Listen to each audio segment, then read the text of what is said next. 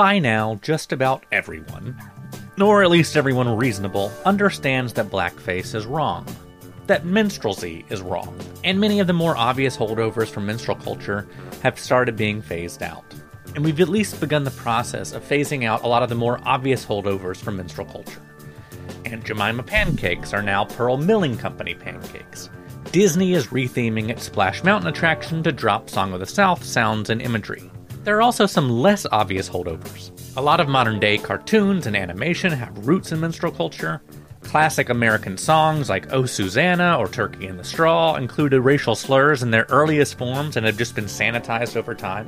And this weekend, as the horses take their place in the Kentucky Derby, thousands of people across the country will join in singing Our Old Kentucky Home, the state song of Kentucky and one that also has its roots in minstrel shows. The song was written by Stephen Foster a couple of decades before the Civil War, and Foster is sometimes called the father of American popular music. And this song, along with others that he wrote, became a global sensation. Today it's often associated with the Derby, America's longest continually running sporting event. Today on the Reckon Interview, we're going to hear from Emily Bingham, who grew up just a few miles down the road from the iconic Churchill Downs.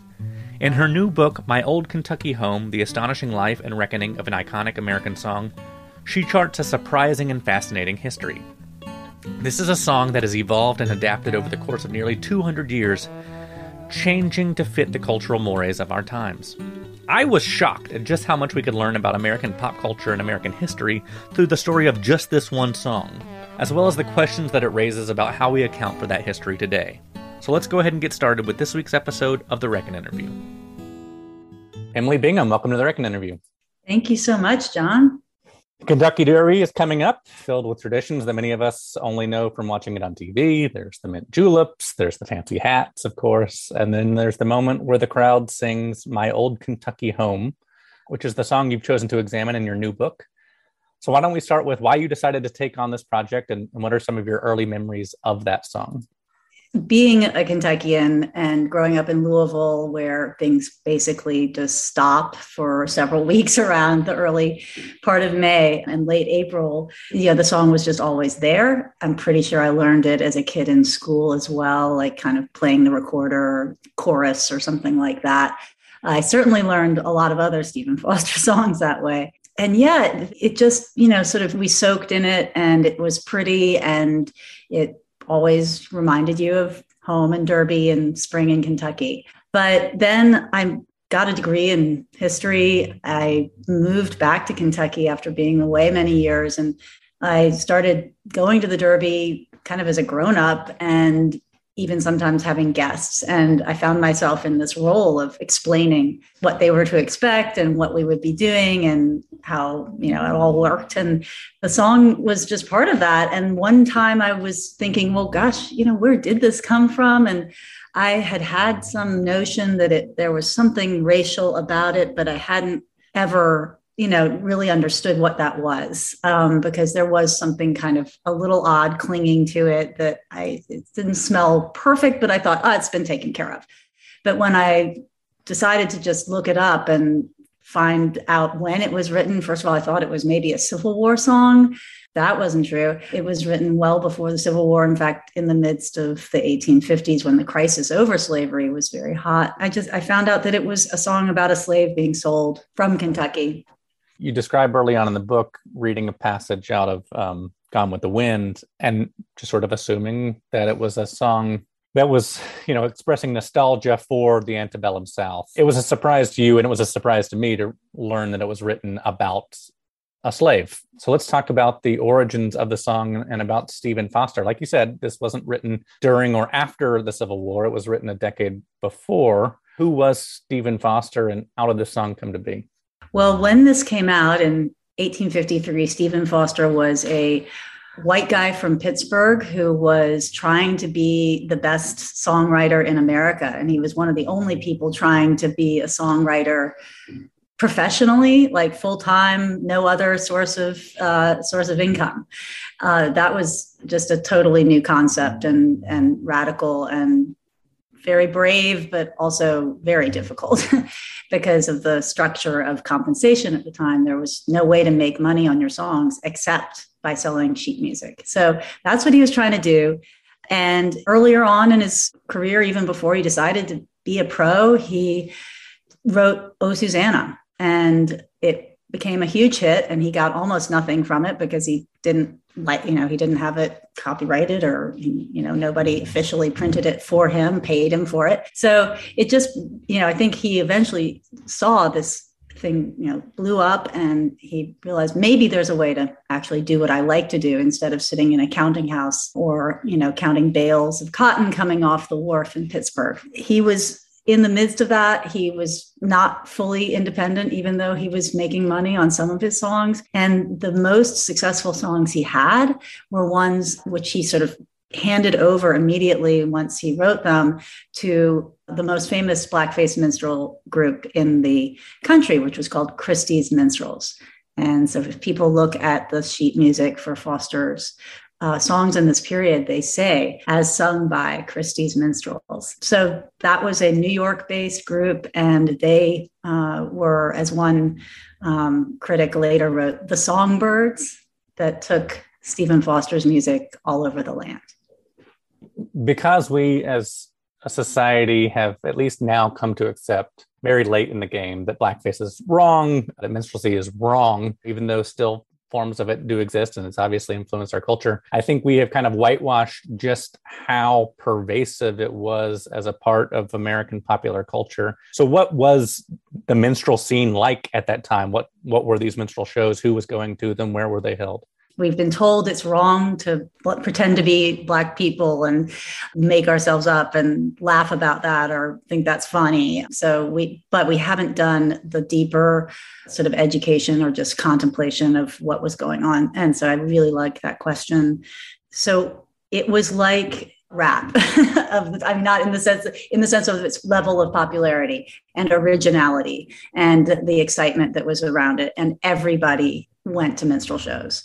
They started as working class kind of barroom acts that might even be before or after something more serious. But by and that was in the 1830s. But by the 1850s, these were full length, evening programs that were running every single night of the week in multiple theaters in every large to medium-sized city. And if you were in a smaller city, they came through as touring groups. And what it involved at least 4 musicians who would also often dance and sometimes do solo acts and do small plays or skits and humorous comedy routines, sketches that almost always made fun of something or were exceedingly sentimental. That would be another sort of angle on minstrelsy. Yeah. And they appealed to working class folks, but then by the 1850s, they were universally consumed. They performed at the White House. They performed in front of, European royalty. They went all the way to the Far East and were seen by people in Japan before, just as the shogunate was opening up. It was that big. Well, and you write about how the way that today somebody might go to New York and see Hamilton or see Wicked, that anyone who was visiting New York would go and see the biggest minstrel shows in town. And it's interesting how popular it was in the Northeast and, the major cities of the North, because they didn't have that proximity to the violence of slavery, even though their economy very much depended on the cotton trade and all of the textiles and shipping and mercantilism that was born out of that. And so this was a way of kind of sanitizing and whitewashing white supremacy and upon which slavery was built. Yes. I mean, it was like almost required in these highly developed minstrel shows that the end would be a walk around, a plantation, shout. It was supposed to be quite fun and funny. Everyone was singing and dancing because that's what Black people were being, shown to be doing. This is the imagined picture of Blackness that was packaged and sold over and over again for the entertainment of people all over this country. Yeah. And even though they were using musical instruments like the banjo, which did come over with enslaved people from Africa, my understanding is that minstrel music itself doesn't have much roots in African music the way that rhythm and blues does, or even the way that, arguably country music does. This music was more driven by polka or Celtic sounds and things like that. early in our critical, so once it kind of became embraced as this American thing, first it was sort of like, oh, that's kind of low class, but eventually kind of everyone agreed this was the most American thing we had. And it was celebrated by critics generally. But some of those critics really did kind of make this argument that it brought together all these wonderful things about America. And that was really even 50 years later, early 20th century. More recently, I would say there's been a lot of revision of that in the sense of the music. There's something to be said about the dance and some of the moves that were used on stage in minstrel shows that may have had some roots. And then there's an interesting argument that Stephen Foster, in creating these songs, these with choruses, and the minstrel, 4-person band could sort of be seen as this, opening to American pop music, right? Like the 4-man band and percussion and guitar sounds and vocals and choruses. But no, I don't think the music of minstrel songs is deeply inauthentic. Let's just put it that way. Right. And you write about how even though it was very inauthentic, it was being praised by white Northern audiences and critics for its quote unquote authenticity. So everybody was just kind of internalizing these ideas of, the happy slaves. And this is also when we start to see the characters of Jim Crow and things like that pop up, which we'll later associate with, kind of the post-Reconstruction era in the South. But Jim Crow was one of the popular minstrel characters at the time. Jim Crow, Zip Coon, the Wench as a female character. These were white men in blackface cross-dressing to represent Black femininity, exclusively negative ways. So those become archetypes that if you read into the history of blackface and early American performance, vaudeville, and into the silent movie and talking movie eras, all continue to play a mammy character or a seductive, over-sexual character on the women's side, a bumbling or pathetic Black man, or on the other hand, a violent and untrustworthy schemer who would usually be a free man of color. That would be like a Zip Coon, whereas the Uncle Tom or the Jim Crow would be more of a bumbling, but perhaps a good dancer. Yeah, you mentioned, you see this in early movies. You also see this in kind of the early days of American cartoons with, Mickey Mouse whistling Turkey in the Straw, I think, and Bugs Bunny. And, a lot of these characters early on were using this music that was coming out of this minstrel age. And so you've got Stephen Foster, who comes into this and he kind of perfects the genre. He writes the songs that we're talking about today with My Old Kentucky Home, Oh Susanna, Camp Down Races. And like you said, some consider him, quote unquote, the father of American pop music. He was also responding at that time to the phenomenal popularity of Uncle Tom's Cabin. So how does that factor into the popularity of this song? So not until the 1930s was it absolutely proven that he was building off the popularity of Uncle Tom's Cabin. But if you read even the published lyrics of the song alongside a basic knowledge of the plot of Uncle Tom's Cabin, they do line right up. In the 1930s, a millionaire named J.K. Lilly of drug company fame became a Foster collector, and he was able to purchase a sketchbook, like a notebook that was full of all kinds of drafts and accounts and notes that Foster kept.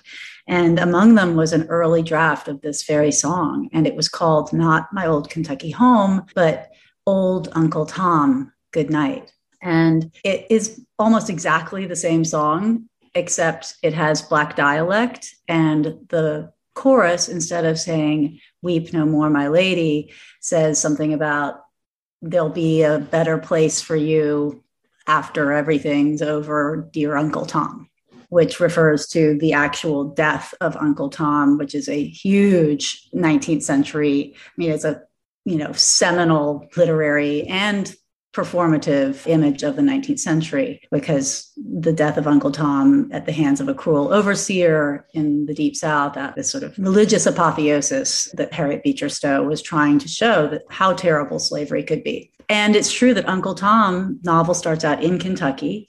on a plantation where he is, seemingly treated pretty well. And then the debts of his owner mean that somebody has to go, and he is selected to be sold. All of that gets very elided in Foster's song. The debts, I like to say, the debts and the decision to sell becomes simply hard times come. We don't know what that is, but hard times come and the darkies have to part is what they say. That's part of it. But he took out the dialect and he cleaned up the song. And I like to say that Stephen Foster not only mastered the art of blackface minstrelsy with a song like Oh, Susanna or Camptown Races, but he gentrified it as well. He made it safer for middle-class consumers to have in their homes and adopt into their hearts because it was less other, and yet it was still other. It was still about the South. It was still about slavery. It was still about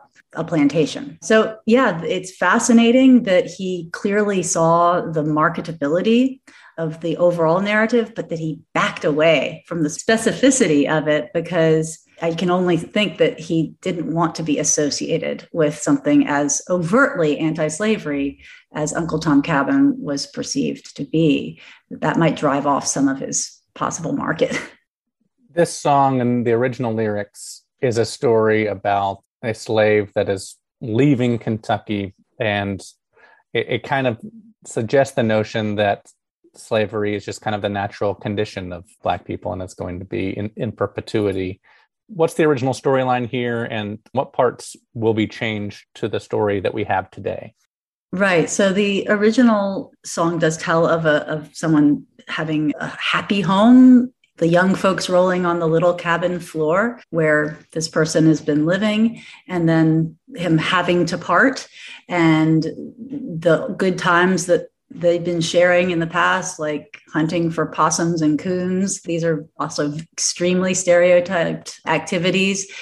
And singing by the old cabin door would have to end when he, is being taken away. But he's reflecting on those good times and asking the person left behind. This is one of my other bugaboos that he says, "Weep no more, my lady, weep no more today. We will sing one song for my old Kentucky home far away," or the old Kentucky home far away. And so he's sort of comforting somebody, right, about someone who's been left behind. And I think in Stephen Foster's day, again, sort of aligning with Uncle Tom's Cabin, the imagined person left behind is another slave, someone he maybe shared the home with. But in fact, over time, the iconography of both the home that has been broken and the person left behind completely revolutionized from being a cabin home to being a big plantation mansion, and the woman left behind from being a possibly his partner or wife to being the mistress of that plantation home. And so when I see the "Weep No More, My Lady," I can't tell you how many images of that have been put out there, especially over the late 19th and early 20th century, of weeping white women. Well, and it's interesting because the original lyrics have words like darkies in it, and that gets whitewashed and sanitized over time. And now, if you're just listening to the song being sung, watching the Kentucky Derby, it just kind of has this vague sense of nostalgia to it, similar to the way, Stephen Foster, as we said, was not from Kentucky. He passed through Kentucky once on a riverboat, but similar to the way that John Denver is not from West Virginia, but of course wrote Country Roads Take Me Home. And that's another song that kind of just evokes in the listener a sense of nostalgia, not even for me, for West Virginia or for Kentucky, but for a sense of home somewhere else. Maybe that's why one of the reasons why this song has endured so much is that when you're singing it and hearing it, you're not necessarily thinking of that original storyline. You're thinking of your home in Kentucky. And that's absolutely, again, Foster's genius of taking this specific, setting of plantation setting and then turning it into something universal. And if that were really about sympathizing universally, that would be interesting and extremely powerful. That's not the way the song has been used, from what I can tell after years of research. But, what happens is over time, that D word, I like to call it, gets taken out. It's protested seriously by folks who find it really offensive, and eventually it's taken out. But it does, I think there's sort of a really fascinating thing that happens there. And the home stays all along. Of course, the home is the constant. And the irony being that, we are able to think of any home that may belong to us or our parents or a home we even want in the future when it was this enslaved people's home that is being cracked. Foster ends up with something that is universal and yet is based on this pain that is not universal, in fact, and that is clearly stratified. It's remarkable. Coming up after the break, more from Emily Bingham about My Old Kentucky Home and the history of American horse racing. Hey guys, if you've been listening to this interview and you've wanted to jump in with ideas of your own, then you may want to sign up for The Conversation, our weekly newsletter that dives into some of the topics that we raise on the show and other issues in the South. You can sign up for it at reckonsouth.com/newsletters.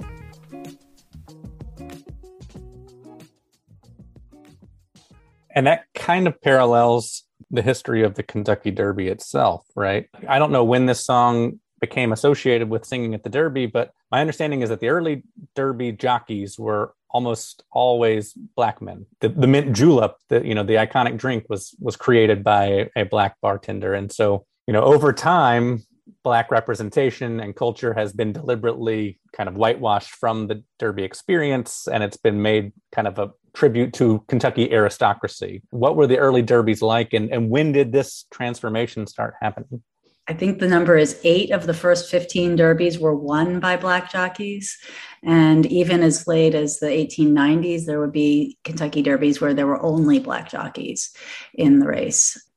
Yeah, the Derby begins in 1875 and it sort of struggles along for its first decades and truly gets stabilized in the early 20th century. And My Old Kentucky Home does not become a part of that actual formal part of the event and tradition until 1930, rather late in a way. But I think that Louisville and Kentucky have always kind of gone back and forth about whether they're the South really or not.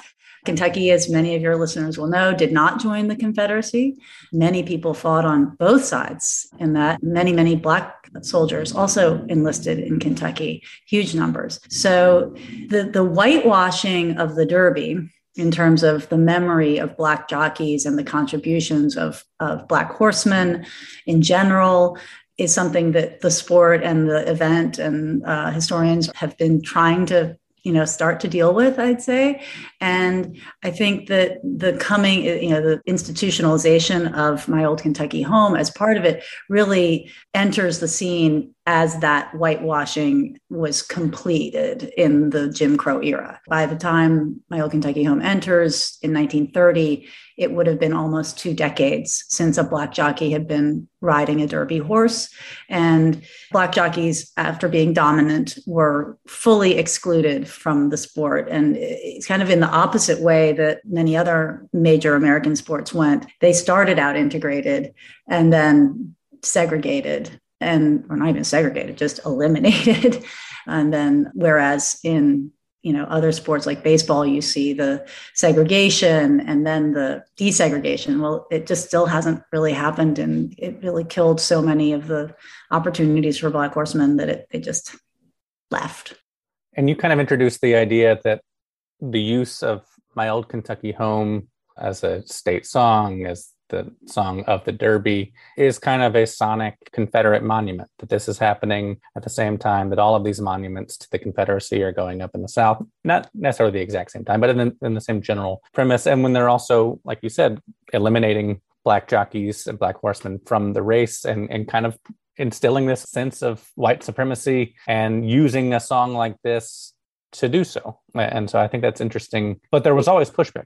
Everyone loves the song Who's White. It's a national song. It's about the South, but it's popular all through the country. It aligned really well with the Daughters of the Confederacy and the erecting of Confederate monuments, but it was the American cultural inheritance that they were also able to draw on in adopting that song. So it straddles, even though it sounds South, the memory of the people who heard it would have heard that in, New York City or Baltimore or Buffalo. So, but there was always pushback to some degree and varying degrees. And it started with Joshua Carter Simpson in the 1850s saying, no, if you're going to sing this song, it needs different kinds of lyrics if you want to help Black people. Moving into 1914, early in the history of the NAACP, there's a protest of Black parents whose children in Boston are being taught from a songbook this song and other minstrel songs that contain language that they find demeaning and humiliating and racist. And they protested to the school board. And there's a wonderful quote in a newspaper of the chair of the school board in 1914 saying, and he is white, he says, I always thought the term under question was in the case of My Old Kentucky Home, the D word was a term of affection. It never occurred to me that it was a term of opprobrium. And that is a almost unique example of a white person truly hearing the complaint of Black Americans about this song and taking action, because the rest of the history is almost exclusively of any such complaints were dismissed. You also write about the example of Black performers subverting the idea of My Old Kentucky Home. Henrietta Vinton Davis being one example. So tell us about who she was and what that story is. Right. So Henrietta Vinton Davis wrote an entire play called Our Old Kentucky Home. She was working with a Black journalist who is in New York, who is a friend of hers, but she was born in Baltimore, grew up in DC. She was in the 1870s during Reconstruction, became a teacher and went from her home to teach as a teenager in Mississippi, and then comes back to DC and works under Frederick Douglass, the Office of Recorder of Deeds in Washington, which was kind of like the best job a Black woman in America could probably get. She must have been pretty brilliant just in every way. And later she becomes the first Black elocutionist. This was a kind of entertainer or performer that was one step up from being a stage actor, which respectable women weren't really supposed to do at all. So elocution was delivering famous speeches from plays or literature or political speeches sometimes as well. And she was launching herself in that and made a bit of a career of it. But as she got into it, the theater world, which was briefly open in the early 1880s to Black performers, became even more difficult. And so her opportunities got narrower and narrower. And I think truly out of her rage at the limits placed on her and others of her race, she produced an upside down play about this song, which so many Black performers had been required to sing, honestly, like in the post Civil War era. If they were going to get on stage, and they were almost always managed by white people, the white audiences wanted songs like My Old Kentucky Home. So they had to sing these songs. And Henrietta Vinton Davis created a story about a Kentucky plantation in which all the main characters are all Black. They are enslaved. They contribute to the Union victory directly in the Civil War. She fights off, she herself plays the main character, fights off the sexual assaults of white plantation owners.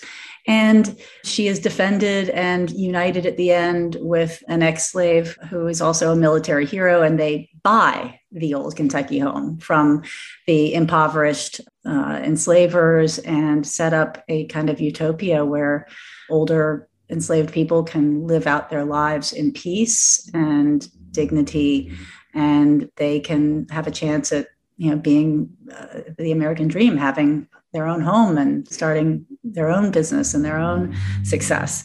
So she took this show on the road in the 1890s, and it was extremely risky.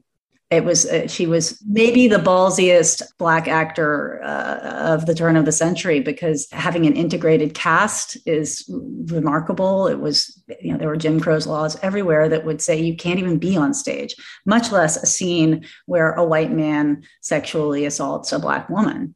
So again, these were just things you didn't depict.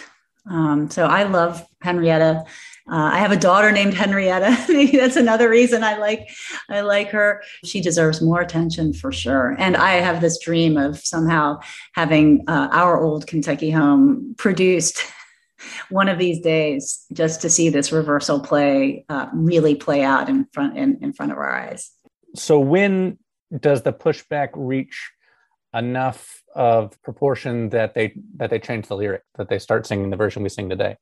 Right. And the main substitution that happens is that the D word becomes people or folks or old folks sometimes. But yeah, so officially that really starts to change in the 1950s, I would say. There were some performers, Black and white, who began making those changes, like Paul Robeson, but it was controversial to do that. And even in the 50s, it was controversial to do that. It was contested for a long time. And the NAACP would protest this, regularly. And they especially became active protesting the lyrics in the 50s, and when they were being broadcast on these, television and radio shows.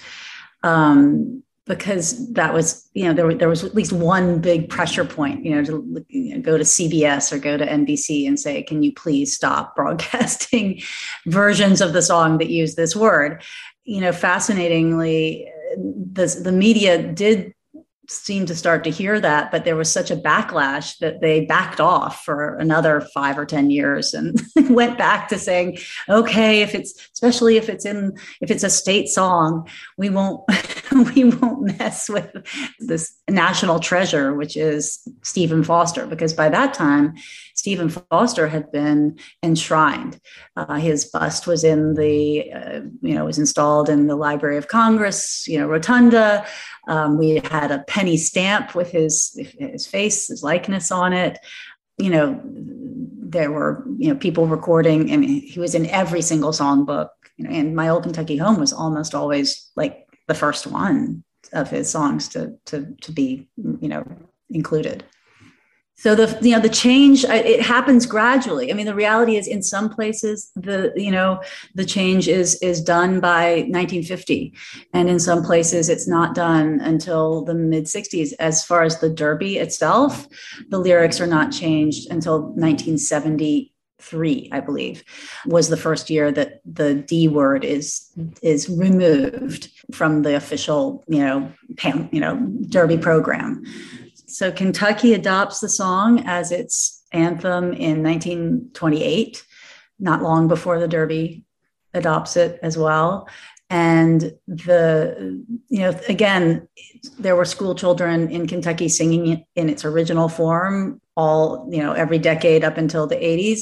But then there were some that sang it in a cleansed form. And so it was not until 1986 that action was taken to officially change it. And that was prompted by this remarkably unusual chain of events by which a group of Methodist-sponsored Japanese college students came to Kentucky. They've been spending the summer in Ohio, and they were on, being tourists through the state. And they'd been to My Old Kentucky Home. They stopped over in Frankfort, our capital. There's some kind of legislative session going on, and they get up into the gallery to be observers, and they do exactly what they know to do because they've learned Stephen Foster songs themselves in school in Japan, and they stand up and sing My Old Kentucky Home the way they learned it. There was a minor sort of ruffling of feathers because the one single Black member of the House of Representatives here sat down instead of continuing to stand after he heard that song. We all stand for this song. It is like when the national anthem comes on at the ballpark, you stand up. And Karlheinz sat down, and he then was able to get a resolution passed to strip the D word from the official state song. That was 1986. And it's interesting because, there are people who go to the Derby now that were probably singing the original lyrics in their lifetime. And so it's not like the nostalgia for that version of the song has gone away for some people. This all does sort of come to a head again in 2020 after police shoot and kill Breonna Taylor in her literal Kentucky home in Louisville, Kentucky. And when that happens, this was also the protests responding to it took place during the early days of the COVID pandemic. George Floyd had been killed, and the Derby gets postponed, and they decide to handle the song a little differently. What do they do in 2020? So the Derby is postponed, and it's held to an empty grandstand. What they did is there were calls for a change. There were people who were saying, this is, a song that's hurt Black people for decades, generations. It's time to stop. And there was a lot of anticipation about it. So the racing press covered it, and Mitch McConnell weighed in, our senator from Kentucky, and said, that all those problems were fixed back some time ago, and that it was, an absolute essential part of Kentucky and America, and they should never, ever do anything to change it. But they did make an interesting compromise. Instead of, there was really no one to sing it. They didn't bring a singer in, which they never do for this song. It's a crowd song. It is sung by the mass, right? And we're talking 150,000 people often, right? But in this case, they simply had the bugler who does the call to the post come up, and instead of a marching band, he did this solo version of the song with no vocals, no vocalizations. And it was almost like taps is the way I experienced it, that there was a sadness and somberness to that delivery that was, I think, intended to be aligned with the times we were living through and are living through. One of my worries is that, we can get so caught up in the conversation about, should songs change, or should flags change, or should monuments change? And then we kind of ignore the very real systemic issues that are being raised by groups like Black Lives Matter that deal with, police brutality and education and health inequities and things like that. But we can have both of those conversations at the same time. But is there the risk that the disproportionate backlash you get from the white community by bringing songs like this into question inflames them so much that we don't have the thoughtful conversations about the other part? I guess that's where I don't know. That's where I kind of sit right now. Yeah, I mean, I go back to the 80s when this song, had, in Kentucky at least, had this moment where, oh my gosh, we're going to clean up the lyrics officially. Like, I guess we didn't do that. And, then people cling to it all, sometimes. But basically, most people were like, good riddance, but if they talked about it at all, I mean, my research shows there was extremely little discussion. And here we are today, ripping it to shreds, and we could go on. But I like your question. I think it's important. But I think the way we have shoved the reality of our cultural investment in things that establish and have institutionalized hierarchies and stereotypes, that way of just sort of like saying, okay, we fixed it, we took the word out, that hasn't worked out very well. It does not acknowledge the hurt and the anger that this kind of culture constantly has perpetrated. And it doesn't allow for the process of thinking. I mean, I love the name of your organization, The Reckon, because reckoning is a word that calls on us to sit with something, to reckon, to think, and then to sort of internalize almost, right? I reckon. Then you think about it, you have a view. So to me, the hope in reckoning is not to cancel or inflame or, spend all of our time on, to be fair, the civil rights movement didn't spend a whole lot of time on Stephen Foster. They had a lot of bigger fish to fry. And the same is true today. But this song goes to the heart. It goes to so many people's hearts. And how it came to do that, I think, can reveal something about how our hearts have been told to forget. And I just believe that can take us to a new place of being readier to take on the larger issues and stay with them for the duration that they require to reach a new place of equity and dignity. Well, that's well said, Emily. I thank you so much for taking the time to speak with us today. And I hope everybody picks up a copy of My Old Kentucky Home, The Astonishing Life and Reckoning of an Iconic American Song. And then we think about the things that we love and where those things came from and what that says about us. Thank you. And that's our show, folks. Thank you to Emily Bingham for joining us this week and sharing her research and her wisdom. I promise you that we just barely scratched the surface when it comes to the history of this song, so I encourage you to pick up a copy of My Old Kentucky Home at your favorite local bookstore. And look, I want to be clear, our goal with this podcast and with conversations like these isn't to say, hey, you can't like or love this thing that's important to you. We're just offering you an invitation to think deeply about how and why we maybe came to love these things and the ways that has shaped American culture. And if you like what we're doing, help us out by leaving us a 5-star rating and review on Apple Podcasts and by sharing the show with your friends. The Reckon Interview is executive produced and hosted by me, John Hammontree. It's edited by Kanika Codrington and the fine folks over at Edit Audio. And until next time, thanks for reckoning with me.